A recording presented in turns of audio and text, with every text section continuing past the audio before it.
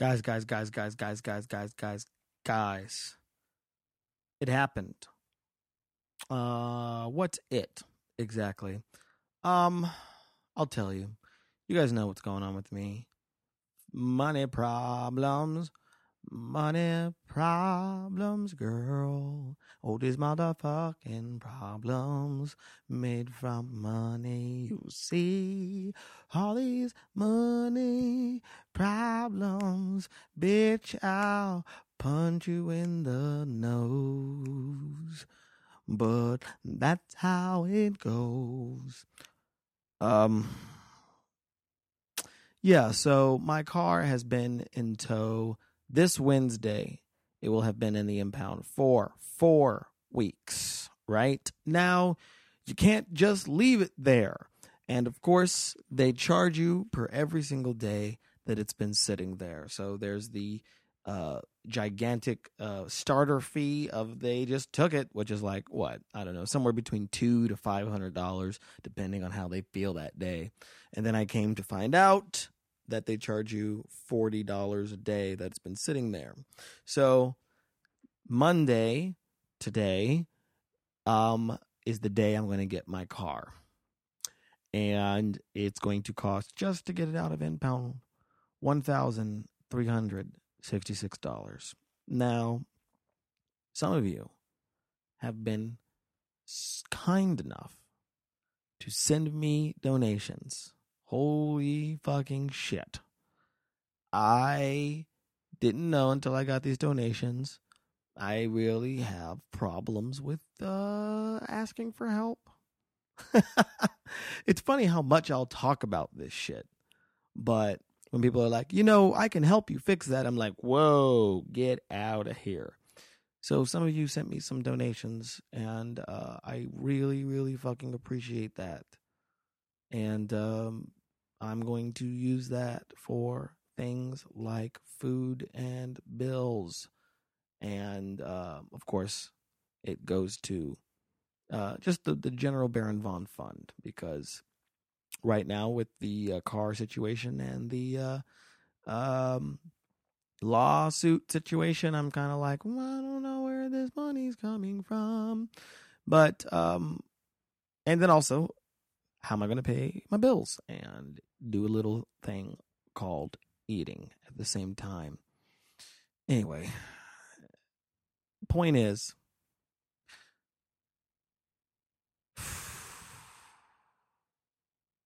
my mom.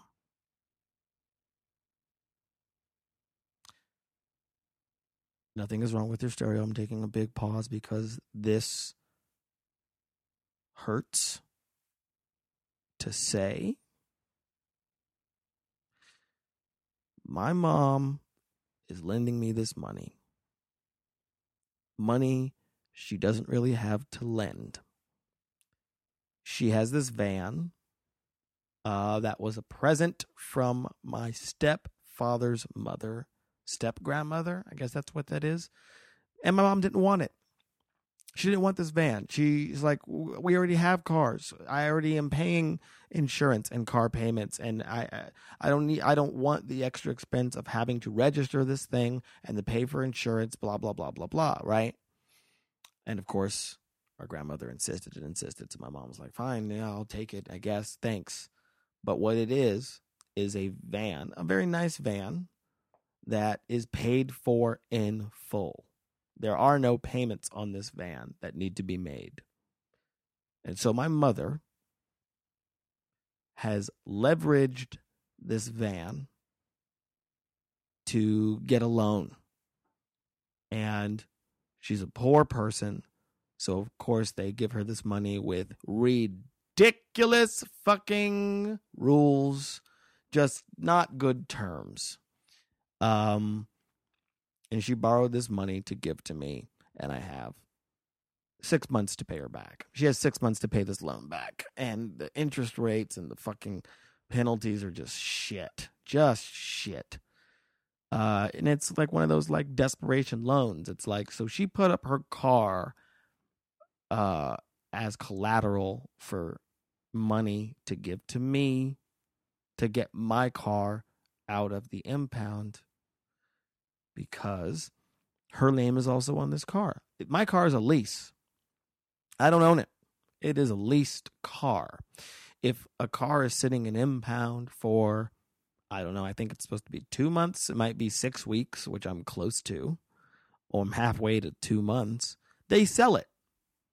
You amass an amount of charges that are like, well, this person is obviously not coming to get it because it's too expensive, so let's fucking sell it. But they can't sell the car because it's not mine for them to sell. So it would be a repossession. And my credit score already starts with a 3. Oh, so a repossession is a giant mark that I won't even be able to think about recovering from until I'm 40. And my mom's fucking name is on this thing. So her reasoning is, I'm going to borrow this money because you need to get this thing out because my name's on it too. So I guess for me, I look at it as a double letdown that, I'm 30 fucking 2. My mom had to sign on a car. There is trust there.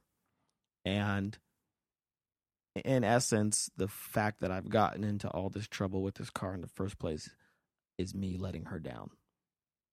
And the fact that she has to extend herself to help me get out of this fucking jam is me letting her down. Now, my logic here is not good. It's emotional logic. But I just, I guess the thing is, when I make bad choices, I'm not hurting anyone else but myself. And I'm okay with that. Who's going to suffer? Me? I'm me. I'm the only one that's going to have to deal with that. But then, of course, when other people's situation is on the line, or their word, their credit, their whatever, is when I feel really, really, really guilty. And then my actions, I've taught myself to accept that I'm fucking shit up. And I don't have the skill set to do things well. Thus, when that affects others negatively, when it's like not just me that's getting hurt or suffering from my actions, it's very hard to take. It's a tough pill. But again, I know my logic is flawed here. And I'm trying to look at it as my mother is helping me get my car back. That is going to enable me to, well, first of all, have my fucking car so that way I can get from place to place, from show to show, to be able to sell my wares as a performer, as an actor, to be able to earn the money, to fix all this shit, to be able to give her the money, to pay her back, etc., etc. Point is, I'm getting my car back. And I need to stop beating myself up about what my mom is doing to help me. I should be like, she is helping me. I should be, the people who sent me donations, you guys are helping me. You are extending yourself to me as a sign and show of kindness and thoughtfulness. And I need to not take those things as signifiers that I'm some sort of disappointment / failure, right? And that's how I am taking it. I know not to, but that's where it goes in me. Well, I am really incapable. As a rule, I am incapable and need help. And thus, when people give me help, I'm like, oh, must be right. Totally incapable. And that is not a good way to see it. And thank you, Mike Kaplan, who called me the other day, said some nice things about my half hour, and said these problems are external. They can be and will be fixed and will go away, as opposed to the internal problems that you struggle with forever. And of course, these external problems are when you're not feeling good about what's going on around you, the shit inside of you spreads like the sinister thoughts, the evil ones, like weeds in a garden that you thought you plucked out suddenly blossom and just take shit over. And you're like, what? I got those weeds out of here. But then you got to get on your fucking hands and knees and pluck the shit out and cultivate and manicure your garden. I live a good life. I have to remember that. I'm living a good life. I live in fucking the United States of America. What is more comfortable than this? So, get over it, me. Fucking buck up.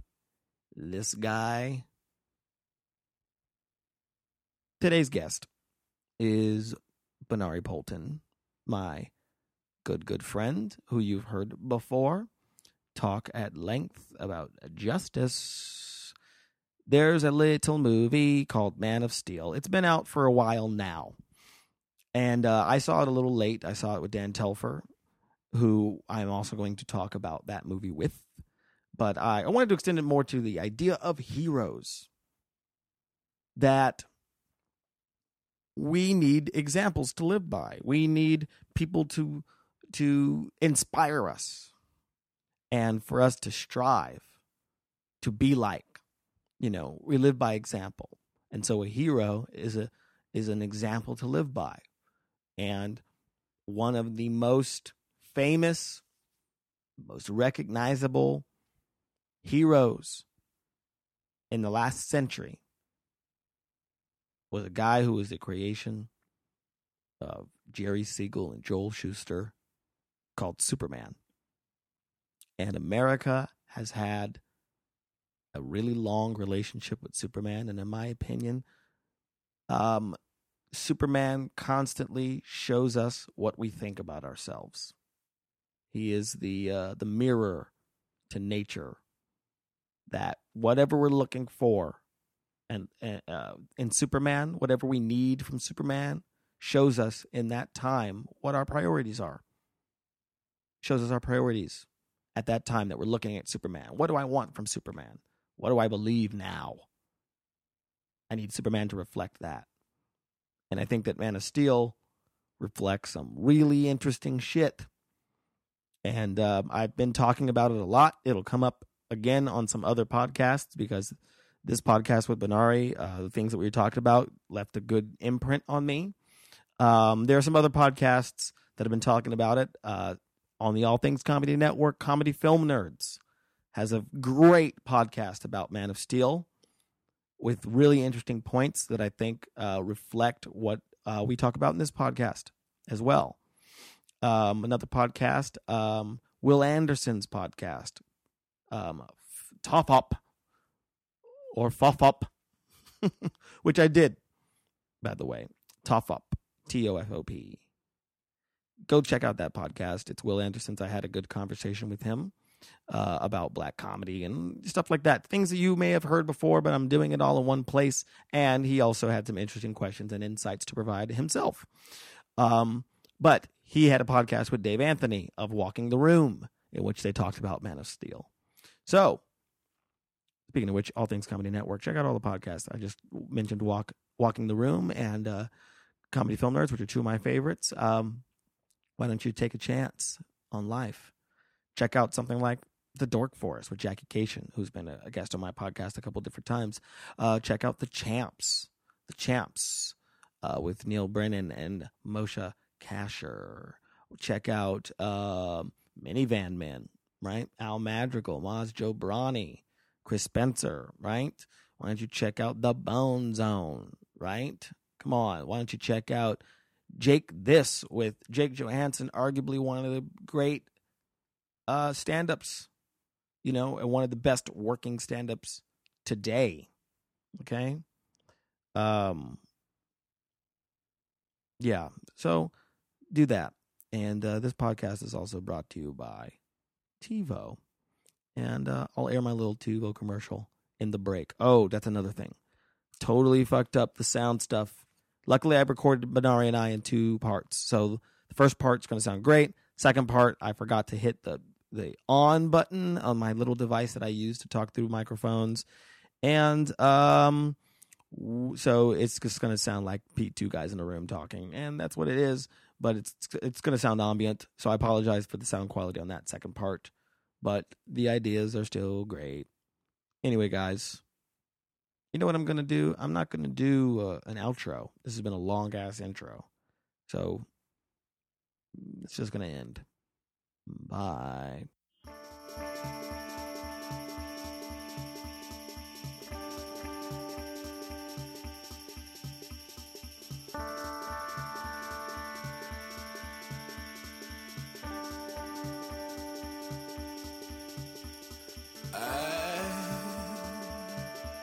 I will be king. You will be queen. Nothing will drive them away. We can be there just for one day. We can be heroes just for one day. Because it is the most important thing ever to happen. I don't know that's the most important thing to happen, but here's what I said to it, just based loosely on what you said. And when I was talking about it to other people, because of course everybody wants to know what I thought. Oh, what did you think? And then there's a lot of people who have absolutely no interest in seeing it. Right. And I don't know what they expect it to be something kind of cutesy, to be something kind of, who knows. But people are consistently surprised when I say it's incredibly dark. There's a lot of psychological drama going on. And then the last 30 minutes, I felt like I was getting hit over the head with a hammer. The first thing I would say to that is I would agree though that that last half hour across the board, people who liked it, didn't like it, it's exhausting. It's exhausting. That last half hour you feel like that you feel the length of the movie during that half hour. Yeah. And I felt like, whoa, like I was just, and it was a point where I just was like, this is loud and it is bright and it is fast. And I don't know if I can do this anymore. That's what I was thinking when I was watching it. Yeah. So here's when I was telling a few people about the movie and looping it into what you had said to me. I said, for those listening at home. Well, I'm going to say this first, yes, and then we're going to get back to what you said. Here's what I said because I want to see what you think about it. Yeah, big fat spoilers, guys. Just turn this off if you. We're talking about Man of Steel, okay, bitches. So I said that Superman reveals to America America's priorities at the time. Mm-hmm. So that's kind of what happens. So when you say it's the movie that we deserve, yeah, well, it's not the movie. It's the Superman we deserve. I walked out of that movie basically with the paraphrasing The Dark Knight, okay, which was this Superman as a culture. We got the Superman we deserve, but not the Superman we need right now. Mm-hmm. That's how I felt, because I agree. I feel like Superman has historically always represented the ideals that we as an American culture strive toward. Mm-hmm. That's the American way part of it. He fights for truth, justice, and the American way. The American way being an idealized version of the best that we can be. Just like truth isn't a concept and justice is a concept, the American way is its own concept. And it's not, the American way of how it is. It's the American way that we're fighting toward the future, the best we can be, the best we can strive toward. And I walked out of this thinking, wow, we don't think very highly of ourselves right now. Yeah. We don't think we can be better than we are. And that was my takeaway from the movie. I felt it to be a very cynical take. I thought it was very dark. Now, I know a lot of people who liked it, and that's fine.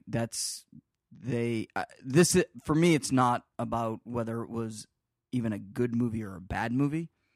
I just was sort of bummed out by the philosophy behind the movie. The themes and stuff that are in the movie. What are some of these themes, Benari? Well, I haven't really gotten your take on it either, but I thought that the themes were very much that of that the world is a very violent, dark place, and that whatever you're striving toward, it will beat you down, and you can't rise above it. You just have to roll with it and then live in the world as it is. And as a symbol, that's sort of what I saw, that even Superman was basically beaten down by the most cynical and brutal aspects of life. Now, not that that's not interesting, and not that that's not something that's worth exploring. But after 2.5 hours, I didn't find anything to cheer at in this movie. And the audience that I saw it with on opening day had nothing to cheer at, because no one clapped at the end of this movie, which was new to me for a good Superman movie. Right. Just kind of like, it was like, yeah, fucking A. It was kind of like, Jesus, my head. Well, and as we talk, I'll probably, I think that it's impossible not to compare and contrast it with Dark Knight. Well, no, I think it's impossible not to compare and contrast it with Returns. Superman and Superman 2, the original movies. Oh, okay, the Richard Donner movies. The Donner movie, and then we got to talk about Superman Returns as well. We have to talk about Superman Returns. The biggest thing, look, I thought Cavill was a good Superman. I thought it was very well cast. Mm-hmm. I thought as a movie, people seem to have a problem with Amy Adams. I know that much. I think that she wasn't used to the best of her abilities. I thought she was it's the most different Lois Lane. I thought it was a pretty solid take on Lois Lane. I just didn't think they did much with her once they established this take on her. Mm-hmm. She didn't.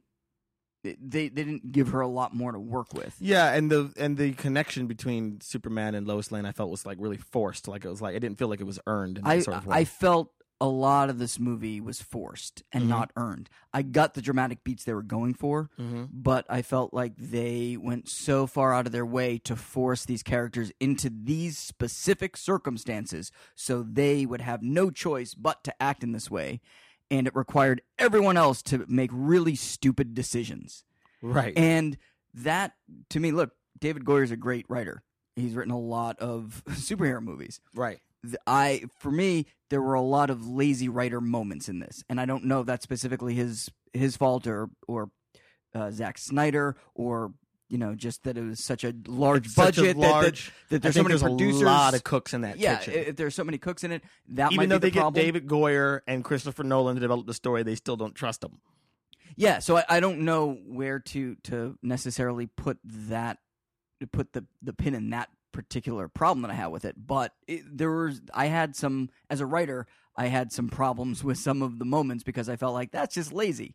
Like, you could have done that. You didn't have to do that scene in that way. Mm-hmm. You just wanted this to happen, and so you made all these people make really dumb decisions to put themselves in that situation. Mm-hmm. For example, the big climax at the end.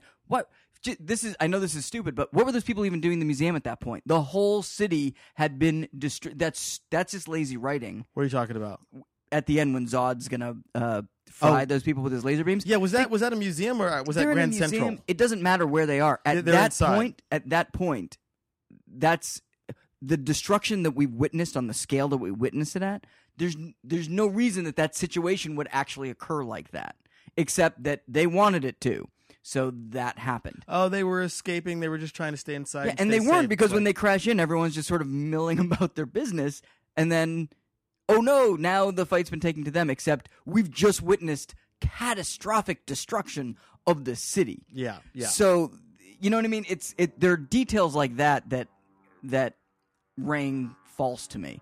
Well, also one of my favorite things was at the very, very end when he shows up to the Daily Planet. It's like, wait a minute, everyone's just back at work? How much time has elapsed here? They repaired all that? And that's the other thing. That the amount of the amount of trauma that occurred at the end of that movie, to have a coda that has a cutesy little bow at the end where we've now established, oh, and by the way, this is the status quo. These characters aren't dealing with what just happened, Because what we're left with at the end is like, and that's fine. That's just how it is. All right. Yeah, you want to go to the game? I got 2 tickets. It's like, what? What?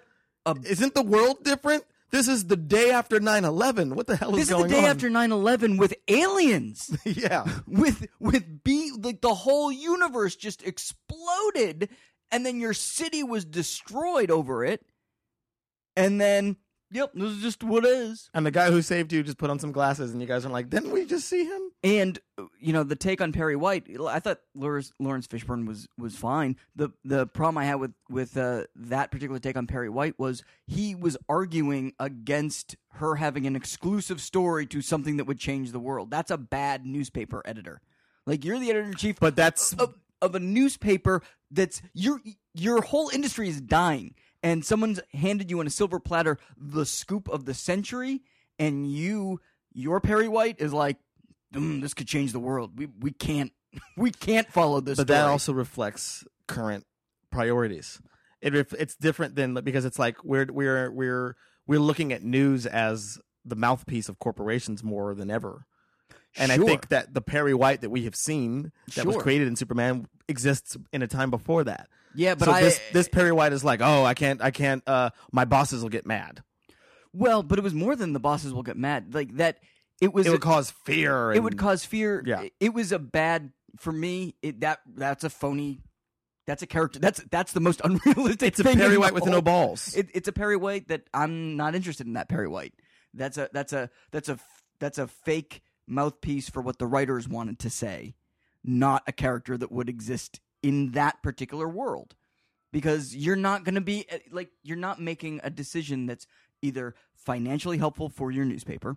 You're not making a decision that's benefiting your top reporter. I'm told you're not making Pulitzer Prize winning. You're not reporter. making any choice that's in the best interest of anyone, as far as I can see, except, and I'm putting in quotes, the greater good, maybe, because people can't handle it. And there's so many decisions that we're constantly being told by the people who are supposed to be the elder statesmen, the wise elder statesmen of this world, Jonathan Kent, Perry White. These are the people that are supposed to be the voice of reason and wisdom, and they're constantly telling us people can't handle this. So we better hide this from them because they can't handle And it. Jonathan Kent dies because of it. What a cynical view of It's a few good men. You can't handle the truth. of the world. But that's also a world that you've created, and now you've said, like, oh, the wisest people supposedly in this world don't think very much of humanity, and they don't think very much of us. So why would anyone care about these people then? Why would anyone care about these people? You said something once that I've paraphrased, and I want to say it again. And let me throw out what I kind of remember it being, and you can tell me what is inaccurate in this. Sure. Basically, We'll play this game. the problem with Superman is, and you kind of said this, and I was paraphrasing it. It is that cynicism that it's kind of like, I'm going to make such a theater asshole comparison. Puck, right? Sure. Midsummer Night's Dream. He's a fairy. He's got powers. Why does he care? What is his motivation?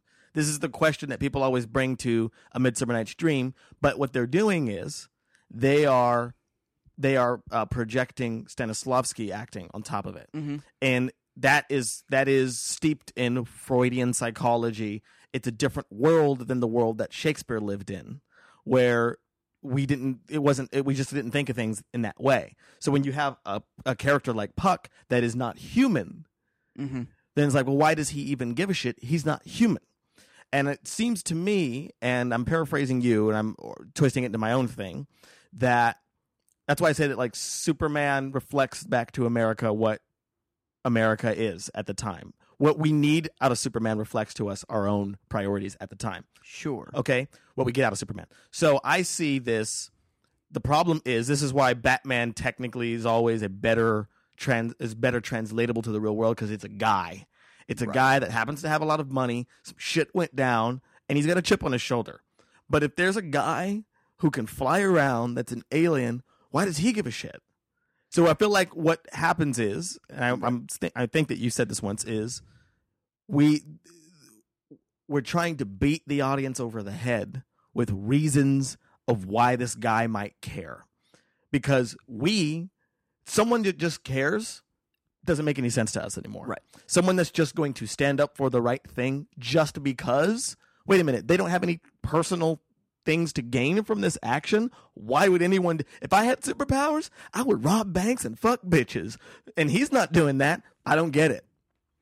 Well, I mean, that's sort of the dilemma in a nutshell. Is when you ask the question, why does there need to be a Superman? You are fundamentally doing a disservice to the idea of Superman. By asking the question, that's a question that doesn't need an answer. Isn't that the article that Lois Lane wrote in Superman Returns? Right, but that was a fundamental flaw of that movie. Right. They kept asking a question and trying to justify something that didn't need to be justified in this world. Roger Ebert said something really interesting in his review of the original Superman, the Richard Donner, Christopher Reeve Superman, which is that they treated Superman as a fact. The whole world that was created around it, Superman exists as a fact, and then it was everyone else reacting to, what is this world with a Superman? And the best thing they ever did, the best special effect they came up with, was casting Christopher Reeve. Because Christopher Reeve Superman, you don't believe, it's not just that you will believe a man can fly. You believe that this thing that you would have so much trouble believing in, suddenly you believe in it. You believed in his Superman, even though he was too good to be true. Even though this concept, this person, this thing should not exist. Christopher Reeve's Superman existed, and then he sold it. And by the time you were finished watching him, you believed in his Superman. And that's sort of what it is. That's our window into Superman is not through Superman. Our window through Superman is everyone else around him. It's a supporting cast. Right. It's how Lois Lane sees him, how Jimmy Olsen sees him, and how Perry White sees him, how Lex Luthor sees him, how Smallville sees him, how the world around him is changed by him being there, and then what he can do and how he inspires the rest of the world to react. And when you don't treat him as a fact, and again, I think that there are, but that doesn't mean that he doesn't have an interesting dramatic arc himself. Right. And this gets into another problem with that I think that they sort of wrote themselves into. I'm fine with the lack of Clark Kent in this movie. Yeah. But after 2.5 hours, you felt like you were missing something. What a sigh of relief when Clark Kent finally showed up at the end of this movie. Do you know what I mean? Like there was an element to Superman that was missing. Yeah, and I was thinking that a lot because it's like he's Clark. I like that Superman is a fact, and it's like Clark Kent exists already, and we know he's there. Right. But it's just like there was so much like we need to convince you of why Superman is. In many ways, it's Superman is more the invention of Clark Kent, who grew up and then has all these powers and what to do about it. And Clark Kent takes on the weight of humanity. He's the one who endures the bullying. He's the one who sees the worst sides of humanity. But it's Superman who can do something about it. It's Superman who rises above all that. So in many ways, Clark Kent provides the balance to Superman. He keeps Superman grounded in the way the world actually is. And he knows people, and he trusts people. And he trusts people. And he likes people. And he likes people, and he learns about people. And this Superman, the only person that he knows is his mother. Right. Which I like that relationship. I thought that was very well done. I thought all the stuff... I thought it was an interesting take, so let me talk about the first major moment when I knew I was going to have a problem with this movie. Because, again, it looked beautiful. I loved... Dude, the Krypton stuff? I loved that they embraced the sci-fi aspects of Krypton and really went all out. That looked gorgeous. And like a mythology for Krypton that I've never seen before. On film, certainly. A kind of a communist Roman society. Oh, yeah. And, that's... well, we can get back to this, too. But... That aspect was terrific. As a sci-fi movie, it was a good sci-fi movie. Yeah. As a Superman movie, different matter. Different matter. But anyway, you're saying the first time you knew you were going to have problems with this movie. So I liked that it was a complicated take on Jonathan Kent, who is basically a father first and was more concerned about the safety and well-being of his son. And I think that's a good human take on Jonathan, and a very complex one. And good casting. And great casting. In Superman, Glenn Ford's Jonathan Kent, right before he dies, he's giving his son a lesson about, his superpowers and how he's going to fit in. And he says to him, you were sent here for a reason. I don't know what that reason is, but it wasn't to score touchdowns. And then he kills over of a heart attack. A natural. So it's unexpected. It's an unexpected, very sudden death. And it drives home the point that human beings are fragile and that they're mortal. And in addition to that, it's not just that Jonathan Kent dies. It's that he dies in a way that Superman can't do anything about it. Right. It's a death that Superman can't stop, despite all his great powers. He's powerless to stop this thing. He's powerless to stop this thing. But it also establishes that like Jonathan Kent is like a good guy.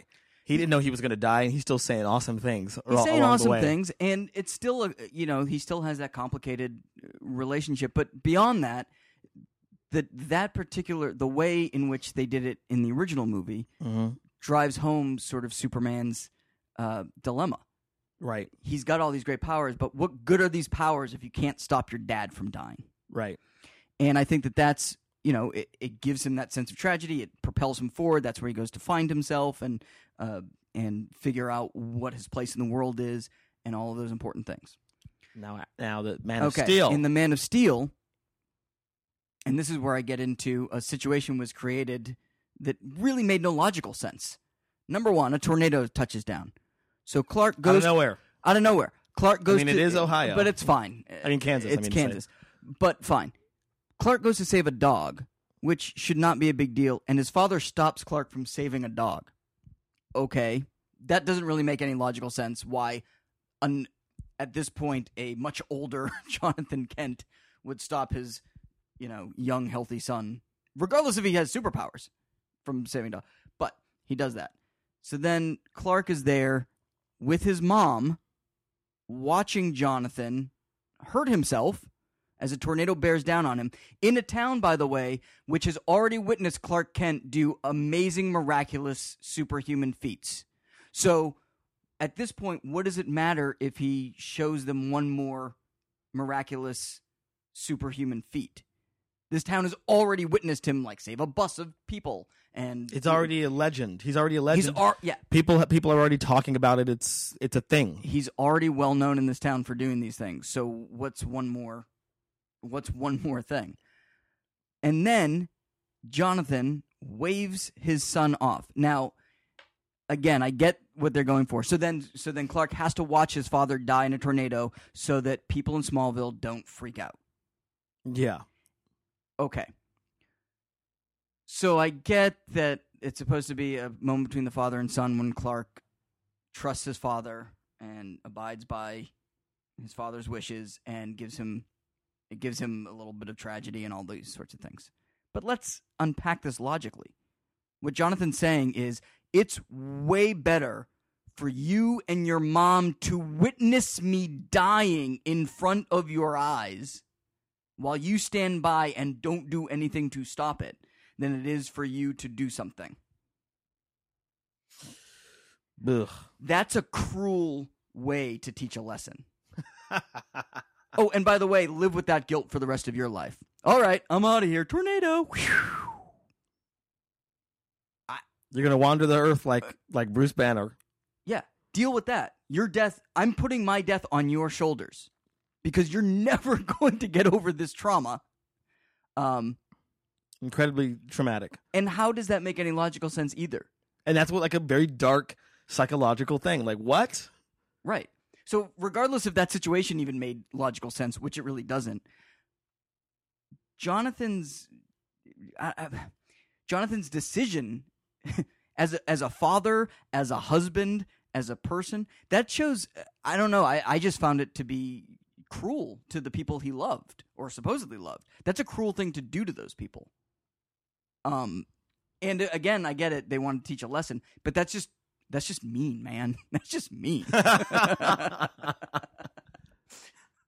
As opposed to the Donner version. Well, as opposed to the Donner version, but just as opposed to Jonathan's death being something that Superman can't stop. Now, Superman had to make a conscious choice not to save his father. Right. And do nothing. And then deal with that. And not just that he did nothing and has to deal with it. His father tells him, don't save me. People aren't ready for your powers, bro. People are going to freak out, even though they've seen you use them. But you know what's not going to freak them out? Watching me die in a tornado. And watching you watch me die in a tornado. Like, wouldn't the town at this point be like, hey, why didn't Clark... Remember when he saved that bus? Yeah. Why didn't he save his dad? What a hey, dick. Clark, why did you even let your dad go save that dog? No, everyone's so afraid to talk to him. I don't know, that's fucked up, man. Wow. It's like everyone's going to think he's a dick instead of like... Yeah, that's way better. That's way better. That's way better. Yeah, now your mom's a widow. Good job. Good job. And That was really super, man. It's really super. Yeah, Superman's name is very ironic in this movie. Mm-hmm. Superman. Yeah, Superman. So that's the thing that was sort of troubling. That was where you're like, okay. Yeah, because honestly, I was on board with the movie right up until that moment. And I mean, I'm like, first off, what a ridiculous death scene.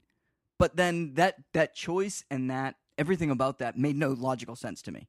I didn't understand why that was a good... I don't even know why that's a good lesson for Jonathan to impart to his son. That's a fucked up lesson. It's a cruel way to teach the lesson. And then what does he say to Lois Lane? Because... He says, I watched my father die because... Yeah, he was afraid that people afraid that people weren't ready for me. So what do you think? Yeah, yeah. And then the answer, by the way, was, nope, people aren't ready for you. And then she's going to... she denies the story. Kills the story. Right, and Perry's like, you're doing the right thing. And then Perry's like, yeah, absolutely. People are not ready for this. I don't care how many people have to die, but no one is ready for Superman. Meanwhile, the infamous badass Michael Shannon. Okay, so then Michael Shannon. Meanwhile, in the Phantom Zone, in the Hall of Injustice. Yeah, so Michael Shannon's Zod. He was a good Zod. No one was having fun in this movie. There were, at the end of the movie when you finally got that, it was an okay laugh line. They're like, I just think he's hot. You know that? Yeah. I think people laughed at that line harder than they should have because they were just waiting for something to laugh at. Some sort of fucking just release. Please lighten the mood a little bit. Right. There was a moment that Dan Telfer, I went and saw the movie with Dan Telfer, laughed at, but that was just because he just thought it was a ridiculous cutaway. It wasn't something that was supposed to be funny. Oh, sure. It was the moment where they have Superman in the he's giving the interview to Lois Lane about who he is. She's like, what's the S stand for? Right. Which when you saw that in the preview, you're like, no, Jesus, please, no. Well, but then they immediately cut to like them in the field standing next to each other. I know that was hilarious. Like, what? They're just staring at each other. Okay. Y'all bitches know each other? Great. Nice jump cut. Exactly. Well, that's such a weird thing too, is because, what does the S stand for? Well, my planet stands for hope. Well, there wasn't a lot of hope in this movie, and he certainly didn't. He certainly didn't live up to the hope that he wears on his chest. He didn't show a lot of concern for saving people when the city was being demolished. There was no moment that you had like you had in Superman 2, where he's like, "What about the people?" and takes the fight away from the city. He didn't have that moment in this. They just demolished the city, and then they demolished Smallville. They demolished Smallville. They demolished Metropolis. At one point, I think he flies into a building full of people. Yeah. That collapses. Right. And at no point does he circle back and says, "Hang on, let me go save a few people." So, which then made the choice at the end of the movie even more bizarre, because this wasn't a Superman that we've established goes out of his way to save and protect people. Well, even in that Smallville scene, I remember there was something that had to do with a helicopter, and one guy fell out of the helicopter. Oh yeah. Superman went to save him. It's like, you okay? And then everything else is exploding. It's like, what? Yeah. Why don't you leave the city? Yeah. Why don't you leave Smallville? Yeah. Get away from your mom. Sheesh. Yeah. So there were things like that where I think that really cool, spectacular explosions and shit blowing up and awesome fights took precedence over any logical character development. Which, it made it a video game. Now, there were things that I should have really loved in here, like Release the World Engine. What a great comic book line. Yeah, just a great Jack Kirby concept and just over-the-top absurdity of a world engine. That's phenomenal. And then it was a scary fucking thing. But no one was having fun with it. And there was no, at some point, Michael Shannon's snarling just, you just started to grow tired of it. Because that was a fucking snarl. Oh, yeah. I mean, look, he was a scary Zod. But Terrence Stamp's Zod was just as terrifying, even though there was a lot of comedy to it. There's a dry humor to it. And I think there's something a little more terrifying about people who just sort of look normal and look at you. In Superman 2, Terrence Stamp Zod really did treat people like ants because he was so far removed from them. There was that almost detached, oh, look, someone's bleeding. There was that sense. There's that great line when Ursa turns to him and says, he really cares for these people. And he's like, like pets. Yeah. Like pets. And it's funny, but it's also terrifying because now they know, okay, we can get to Superman through terrorizing just human beings. Exactly. Because they're like ants to us. They don't mean anything to us, but they mean something to Superman. And that's how we'll get to him. And in this movie, shit's blowing up and people are getting trapped in the rubble and I mean, who knows how many people died in the destruction of Metropolis. A body count. Yeah, well, who knows what that body count was, but there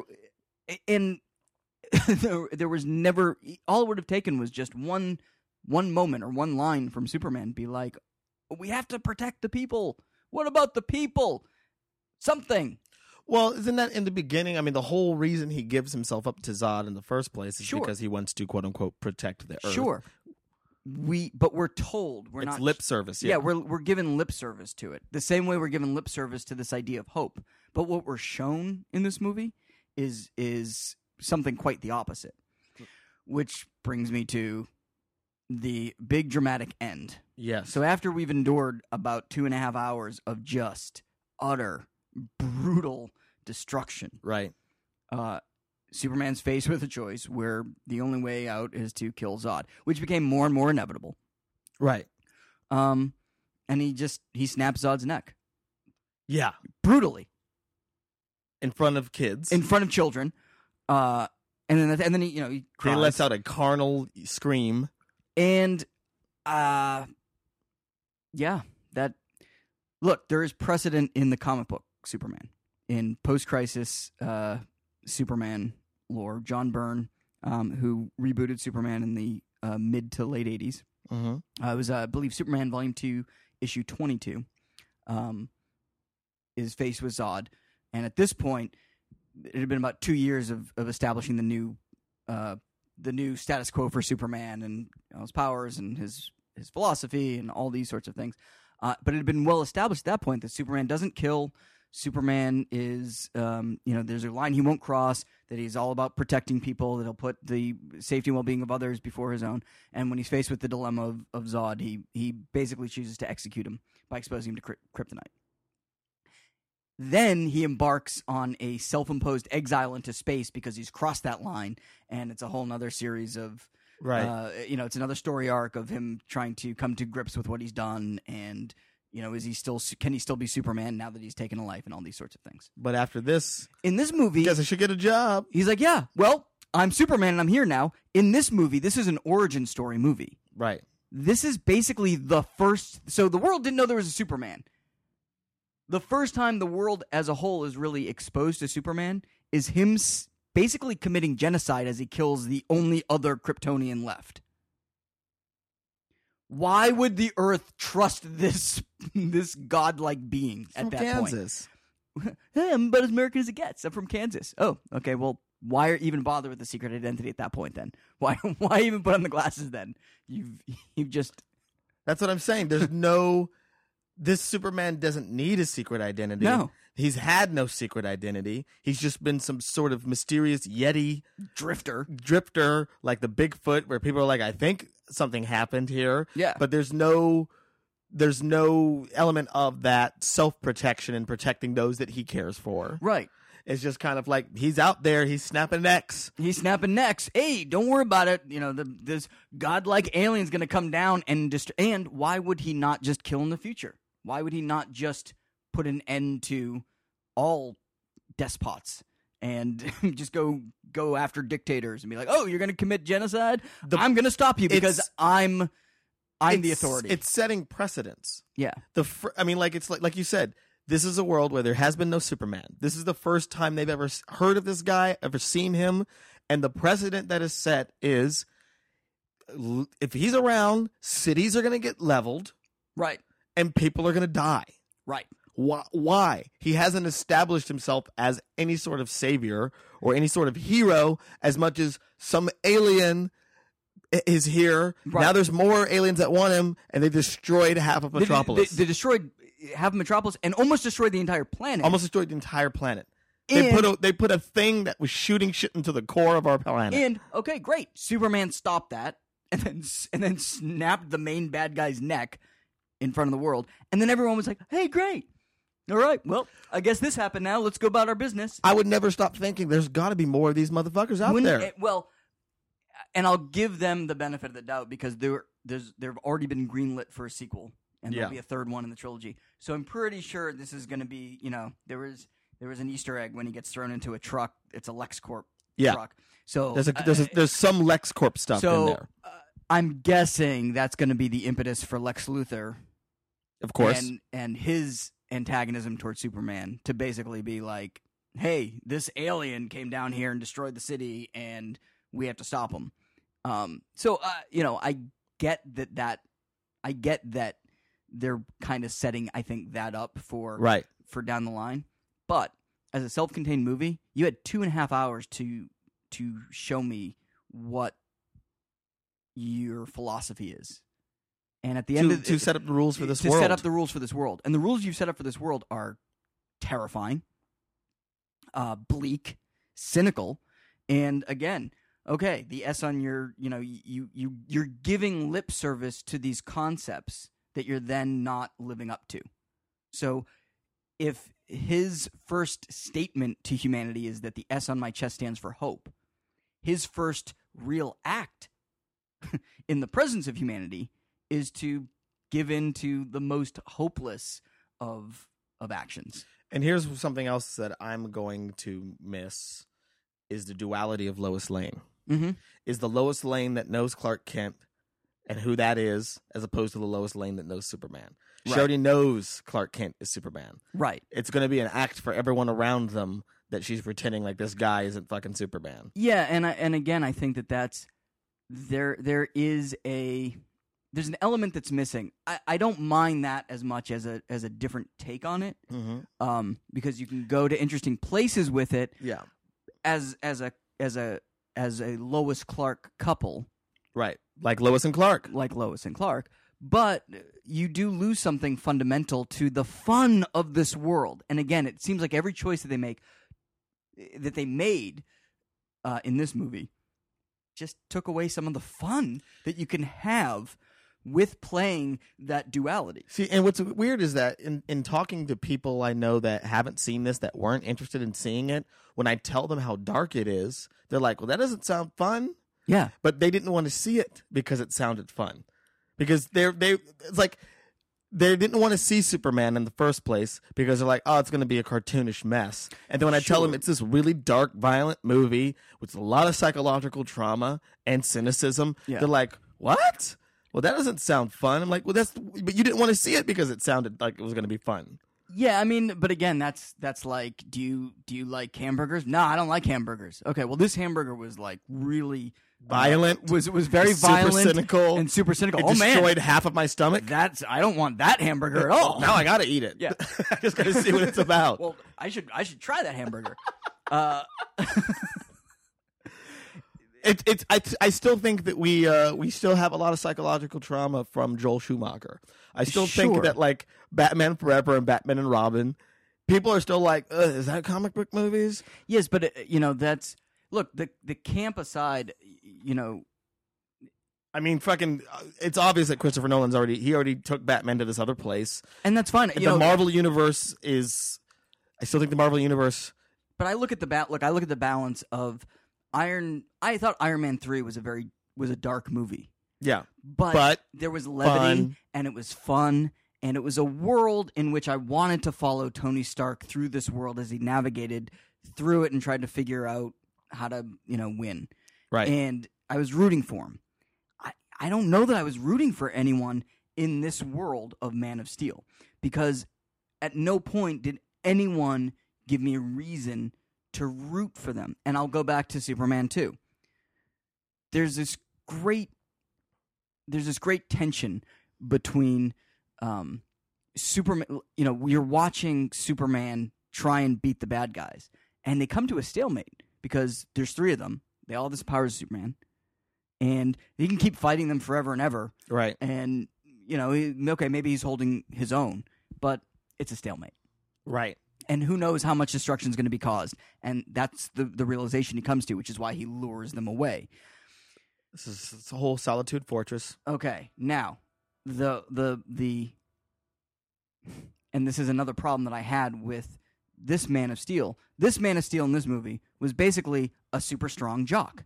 He only had one solution to any problem, and Fight. that's just punch the shit out of it. And they try to establish that he paid attention in school. Like there's that one scene Right. where those jocks are like fight Yeah. and he has a book and he's reading. Right. What is he reading? I almost want to say it was like he was reading like Ulysses or Yeah, something. he's reading something that's He's clearly- reading a smart people He's reading a book. smart people book. He's So reading, he's he's supposed reading to the be able- shorthand for smart people He's book. supposed to be able to use his freaking brain, even though all we ever see is him using his fists. Right. Continue. Which again goes to they're telling us, but that's not what they're showing us. And the more you have to tell us that he's like super smart, but then Don't show it at all. Then every decision he makes is kind of stupid. Well, I'm gonna. I guess I'll take your word for it that he's smart because all I've seen is a couple of really dumb decisions. But this Superman just punched things. There was no twist. There was no, he got them. He bested them because he's Superman. And maybe you wouldn't think of a way out of this dilemma. Maybe I couldn't figure out a way out of this. But he did because he's Superman. But instead, he just snapped Zod's neck. In Superman 2, when he lures him to the Fortress of Solitude, he has that great moment where, his dilemma was he had given up his superpowers to be with Lois Lane. That was his happiness. Right. And then because Because there were no cell phones. and then the Kryptonians wreak havoc on the Earth, and because he took a day off to get laid, everything went to hell. And he's like, shit, I better become Superman again. And then his mom and his dad are like, I told you so. He's like, I got it, I get it, all right. And then they're like, okay, we're gonna give you the last remnants of the energy of Krypton, so you can become Superman again. He's like, great, I feel guilty enough as it is. So then he's there, and he lures him to the Fortress of Solitude, and it's a great character moment because he's the one who goes to Lex Luthor, who he knows is going to betray him. Yeah, he tricks. Tells him about the chamber where he's going to lose his powers. Right. He goes in there. You have that great moment when he steps out of the chamber. We've already seen Superman lose his powers. So Right. we're like, oh, he lost again Yeah. because he's trying to save humanity and he lost again. And he kneels before Zod. That great, quiet moment Yeah. of Christopher Reeve getting down Kneel. on his knees in front of Terrence Stamp. He says, now, finally, son of Jor-El, kneel. And he grabs his hand on his knees Crushes his hand. and then just starts squeezing, and you hear the crunch, and those familiar strains of the John Williams March starts playing, dun dun dun dun dun, and he stands up and flips him, and you're like, yeah, fuck yeah, he tricked them because he's Superman. Fucking A right, take that, Kryptonian criminals. Yeah. And then he won. Zod, more like sod on a field. You're Because fake, boy. he tricked them. Because He outsmarted them. he outsmarted them. He used Lex Luthor. It's good writing. It's clever. It's he clever. got out of it He figured a way out of it. without just using his fists. Without just punching his way out of it. Now that's a Superman that I respect and root for. And it surprises me because it's just great superheroism. Anyone can use their fist to smash your way out, because if you're stronger, you're gonna win. That's what punching shit is about. Now, I want to. But a real superhero Yeah. thinks his way out of the situation and comes up with the solution. Word.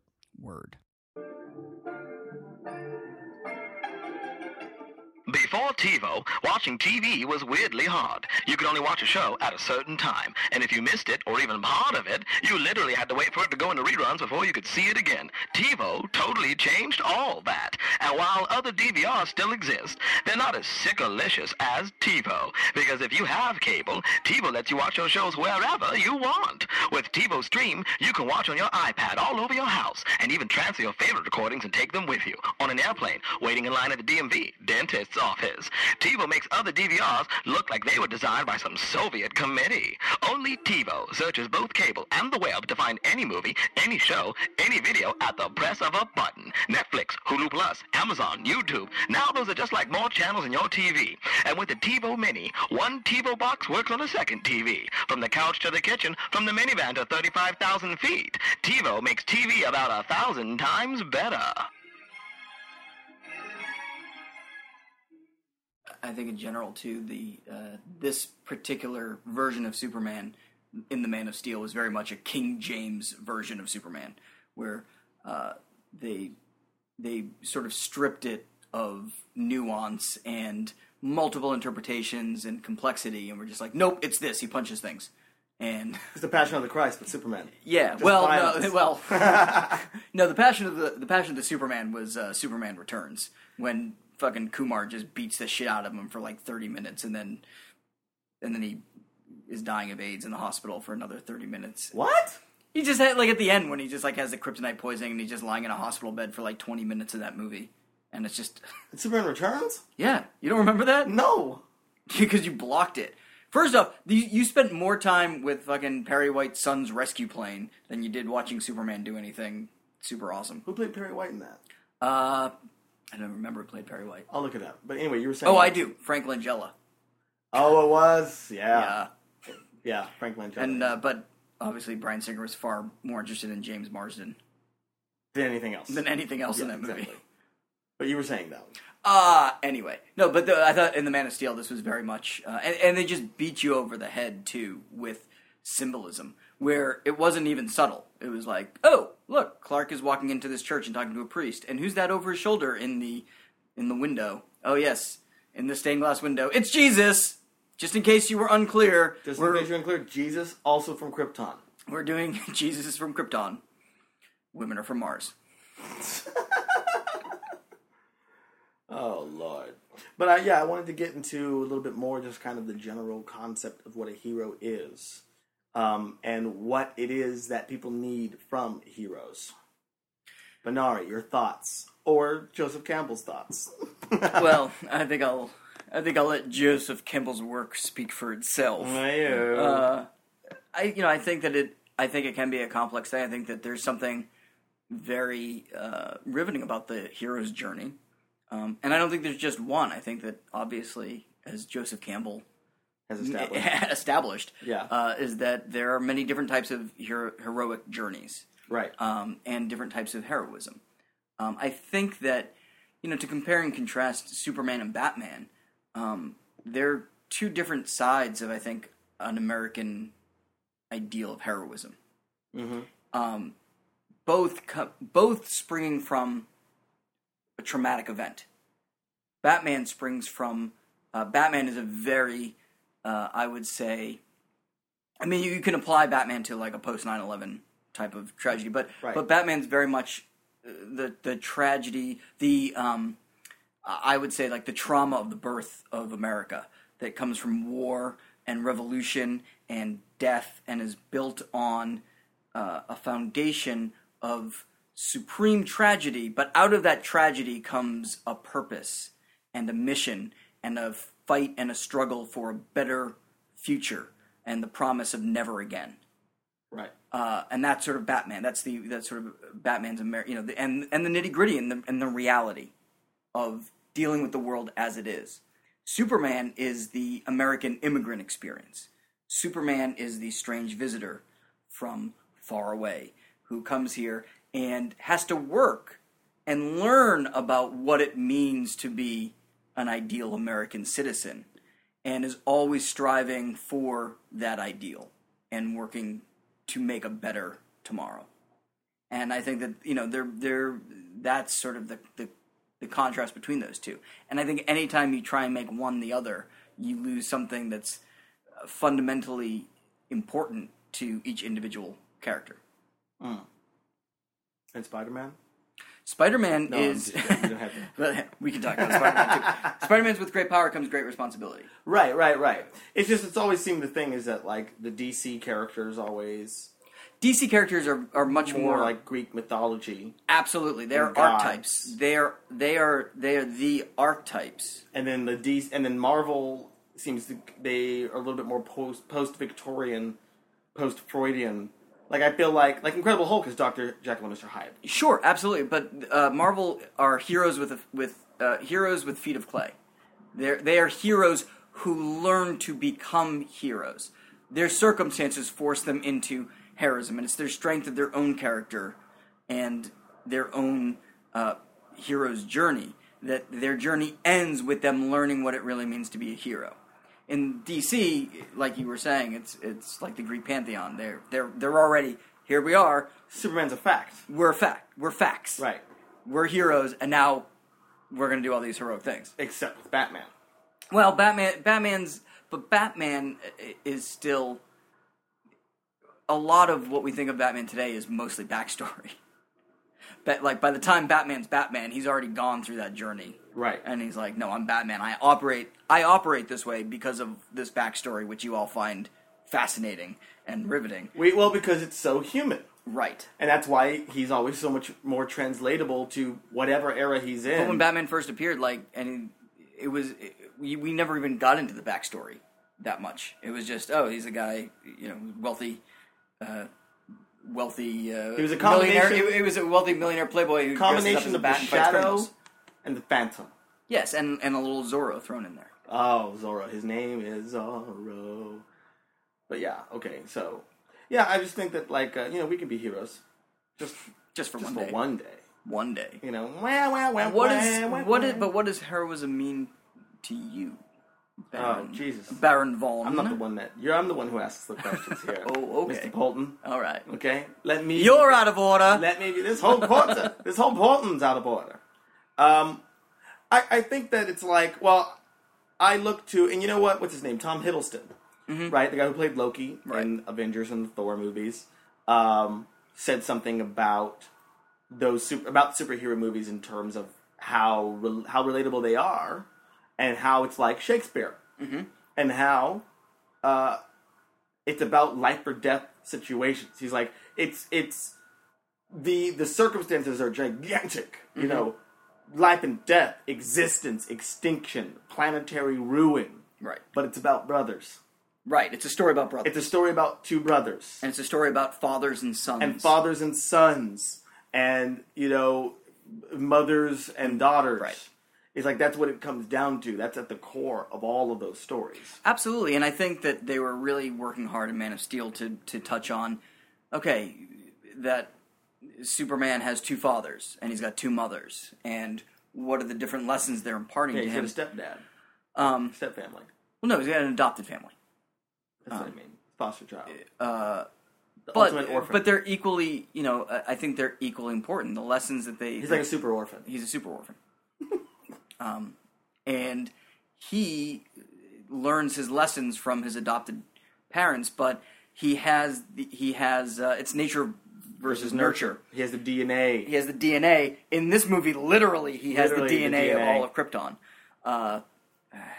The more you say it out loud, the more you say it out loud, the more ridiculous it is that they went so serious with this movie. Because they had all the elements of just a really good... They could have just had so much more fun with it.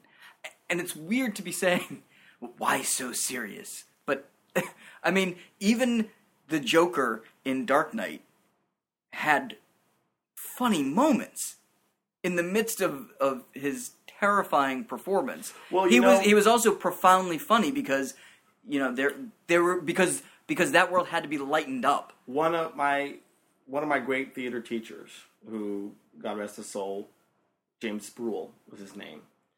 One of his biggest notes was, "Where's the love?" It was either "Where's the love?" or "Where is your character's sense of humor?" And he wrote for the Black Eyed Peas. Yes, and he wrote for the Black. But it's just kind of like people get so caught up in the severity, the earnestness of a moment, that they forget to. There's something that might be funny, in it. There's something like people are so like, I gotta convince and convince and convince. It's like, whoa. Where's your character's sense of humor? Right. Especially with drama, it's just kind of like Death of a Salesman has got jokes in it. Death of a Salesman has jokes in it because you can't just watch Death of a Salesman without any sort of humor, because then you don't know that these people are fucking people unless they have a sense of humor. And I think that's another thing with Man of Steel. In their attempt to make Superman so relatable, this was the most alien interpretation of Superman that I've seen on the screen. Even more so than creepy, deadbeat, dad, date rapist, spying, midlife crisis Superman of Superman Returns. Like, that's at least, I don't like that interpretation, but that's at least still something because it's a Superman, and it's an origin story told in the world of now, where we've seen all these alien movies. Now the audience has this expectation of like, oh, there's all these gigantic implications. Right. But just kind of like, he's an alien. We're more concerned about that than the fact that he looks like us. Right. You know what I mean? The alien's white? Weird. You know, it's again, I think, in some ways, as imaginative and as beautiful as this movie looked, there was an underlying lack of imagination in how they, how they sold it to the general public. Right. And again, I keep coming back to, it's cynical. I don't think at its heart it thought very much of humanity. Well, you know, it's interesting. To get back to your question, what do I think is a hero? I saw Sean Conroy last night do stand up, and he had a bit about superheroes, but he said that, like, a superhero doesn't have to have powers. Right. You know, he's like sometimes you might be at a parking garage where you had to take a ticket to get into the garage, and as you're coming out, for some reason, the ticket isn't reading, even though you've paid, and you've put it in the damn machine, and the frickin' gate isn't opening, and you're like, what? And you're pushing the button to get someone to come for help. Meanwhile, cars are starting to pile up behind you. They're all honking at you, saying, push the button to get someone help. He's like, I already did that. He's like, but then the lane next to you, there might be an elderly guy in a suit and tie on a Harley Davidson that drives around the gate and gives you his ticket and say, take mine. Take my ticket. He's like, that man's a goddamn superhero. Yeah, because he solved a problem. He solved the problem. Now, in a creative way that no one else thought of. And that's what a hero is, I guess, to me. Is that these are people who figure out ways to solve problems, to actively change the world. Change the world in a gigantic sense, in a literal, no. But as a great Buddhist teacher once said, you don't have to save the world, but you can try to save one corner of it. Right. And for me, you know, as most things do, it always comes back to Tikkun Olam. What's that? I don't know what that is. Tikkun Olam is Wait, say it again? Tikkun Olam is Jew for heal the world. No, it's a concept of you change the world, you heal the world, you make the world better through acts of kindness, through acts of good deeds, and by doing so, you can change your corner of the world. And if everyone does that in their corner of the world, you set an example. And I think that and that's what it is like heroes set an example, set a precedent to be followed. And no hero more so than Superman. And in this movie, the precedent he sets is, I'll snap a motherfucker's neck. Yeah, and I think that that's the troubling thing that I came away from this movie with was that people were okay with that. That people were I think it's gotten pretty positive reviews from audiences. It made a lot of money. It's already generated sequels. So everyone's sort of on board with this. And it's what it is I see it and I look at it and I say something very profound and important has been lost culturally. And most of the people today don't even realize that it's missing. And how do you explain to someone that something that they didn't know they didn't even know was there? Well, and I feel like it's ironic too, because with Christopher Nolan's involvement in the Superman movie, that I feel like with the Dark Knight trilogy, he pulled it off. Of course, Dark Knight Rises has problems, but that's not the movie he wanted to make because he wasn't expecting Heath Ledger to die. Right, but but that's still, the idea of Batman. Yeah. They're very clear about Batman could be anybody. It's an example to follow and stand up for yourself. As bleak as those movies were, Batman figured out a way to win in the end. And there were some surprises. And, you thought you were going down one path, and then he surprised you with his solution. And so I think that was, again, you had a movie with a hero facing a very difficult dilemma, and he came up with, in Dark Knight he comes up with some troubling ways to solve the problem. Mm-hmm. But Batman wouldn't kill. That was his showdown with the Joker. Was basically the Joker kept trying to force him into situations in which he was forced to kill the Joker. Right. And he refused. That was his victory. And, in this, there was no creativity on Superman's part, certainly. That's weird. It's like because of Batman's circumstances, his ideology, his philosophy was revealed. Right. And in Superman, they spent so much time trying to establish an ideology, establish a philosophy, you never got to see it in practice. Well, and really, what are superheroes if not a fantasy? A fantasy of justice and thoughts put into action. The thoughts of doing something put into action. They are physical manifestations of trying to do the right thing in various different forms. Mm-hmm. And so that's, really what superheroes are. They are thoughts in action. You ever heard about my friend Mandy, hey Mandy, used to work for this guy named Nicholas Christakis, mm-hmm. who's a professor at Harvard. He is a sociologist, a doctor in sociology, and an actual medical doctor as well. Also a doctor. Yes. Well, but just like it's a different field. But he's a doctor that can make you not sick, and then he's also a doctor that studies culture. He's a doctor. He's a doctor's doctor. Like if he was doing like a speech at doctors, the doctors in the back of the room would be like, ha ha ha. They'd be like, that guy, he's a doctor's doctor. But all the non-doctors would be like, I don't get this. He's operating at a totally different level. He's a doctor's doctor. He's playing to the back of the operating room. So, he has written this book called Connected, mm-hmm. which when it came out, Mandy sent me the New York Times article that was about the book. I haven't read the book. I still want to read the book. Mandy now is there's certain things about him or some of his findings that she has more of a problem with, mm-hmm. but she still believes in like the tenets of this book. Sure. And what's hilarious about the article is when they talk about his critics, the other doctors, they're like, dude, I totally agree with him. I agree. But I do not think he has proved it with this evidence. Okay. It's like the hypothesis he has sought. It's still solid, prove, which I believe in. I do not think that this is enough. His facts don't support it. To support it. Now, here's the thing. This is what he is. He was trying to put actual equations and algorithm to our actions affect others. Right? Right. He found this heart study in Framingham, I believe it was, somewhere in Massachusetts. I think it was Framingham.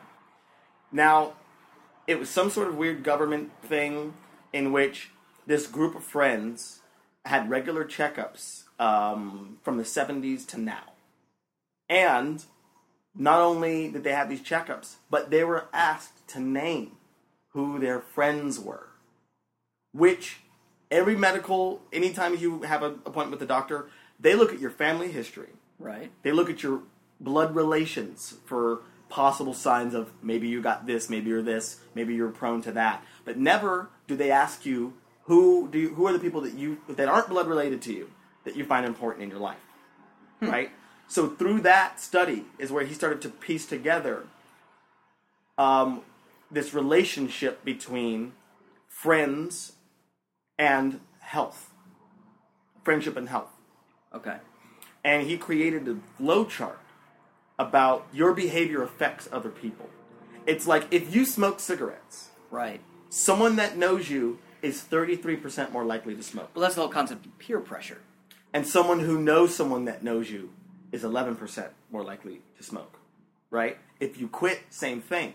But there's also the element of, I think he calls it like the alpha connector, because so-and-so they might consider you a better friend than you consider them. So your actions are even more likely to affect them than their actions are to affect you. Right. You know, there's always the person that we admire that they don't necessarily admire us in the same way. They admire someone else that might admire us. There's that circle we don't know, really. But we assign people meaning. So whoever you have assigned the most meaning affects you the most, right? Sure. So an example was this one woman, all her friends smoked, and then little by little, they stopped. And she just said that she quit smoking mainly because she just felt silly now. She was the only person in her group of friends that was going outside in the winter to smoke cigarettes. Massachusetts winter. Right. To smoke cigarettes. And she's like, you know what? This is stupid now. And then she stopped. Because she was the last person. Right? She was the... There was no one around to make her feel... It was no longer that I was smoking with a group of friends, we're all outside having cigarettes, still continuing our conversation. Right. Now I'm leaving the conversation. I'm leaving the group to go do this thing that no one else in the group does. It no longer makes sense to do this. But it raises a bunch of questions. There was apparently another study at a high school that's undergoing that has a similar bent to it. So he's taken these two things and looking at the medical records of all the people involved to kind of create this flow chart of how things work. Right. And thus, he apparently created a program in which he accurately predicted the instance of obesity in America. Okay. That he kind of like created... You didn't just have to look at fat people? He basically went to the 70s. Like, man, these people are a lot fatter now. Lot fatter, but he kind of backtracked it to the 70s, in where he kind of said, well, it kind of happened in this area. So it started happening in this area, and he created this chart of the United States in which he through his equation accurately shows, as it is now, the majority of obesity and age of the people who are obese. Okay. Right? So this research is supposed to blow apart the obesity debate and be like, haha, we can instigate programs in these particular places that will change the behavior of these particular people that has this, God forbid me using this expression, trickle-down effect. Right. Right? Now... We prefer to call it pay it forward now. But it also, it manifests itself emotionally. It manifests itself psychologically. Because the psychological aspect affects you physically. You know? Yeah. Mark Maron used to have a joke. I remember this from whatever the fuck I was watching. 2 Drink Minimum or whatever the fuck it was. You're driving down the street, some guy cuts you off. And you're like, what the fuck is that guy's problem, right? You go to work. And then you're And then you're shitty to someone else at it work. ends with, like, kicking the dog. And then that person goes home and is an asshole to their fucking wife or their husband. Right. Who's an asshole to their kid. Kid kicks the dog. And it's just fucking... Somehow this all ends up in the Middle East. Right. Is what I'm trying to say. So it's like, it's that idea. But it is the idea that your behavior, not just conceptually affects others. No, it's a domino effect. It's a domino effect, but he's trying to say there is a literal, physical component to your actions affect others. Right. Well, it's a ripple effect. You've done something, and that's changed. Look, President Obama just made his climate change speech today about we have to do something about climate change, and Congress won't act, so he's making an executive decision. Did you hear about the weird IKEA thing? Which Tell the speech, and I'll bring up the page. But anyway, so he's making an executive decision to do something about climate change.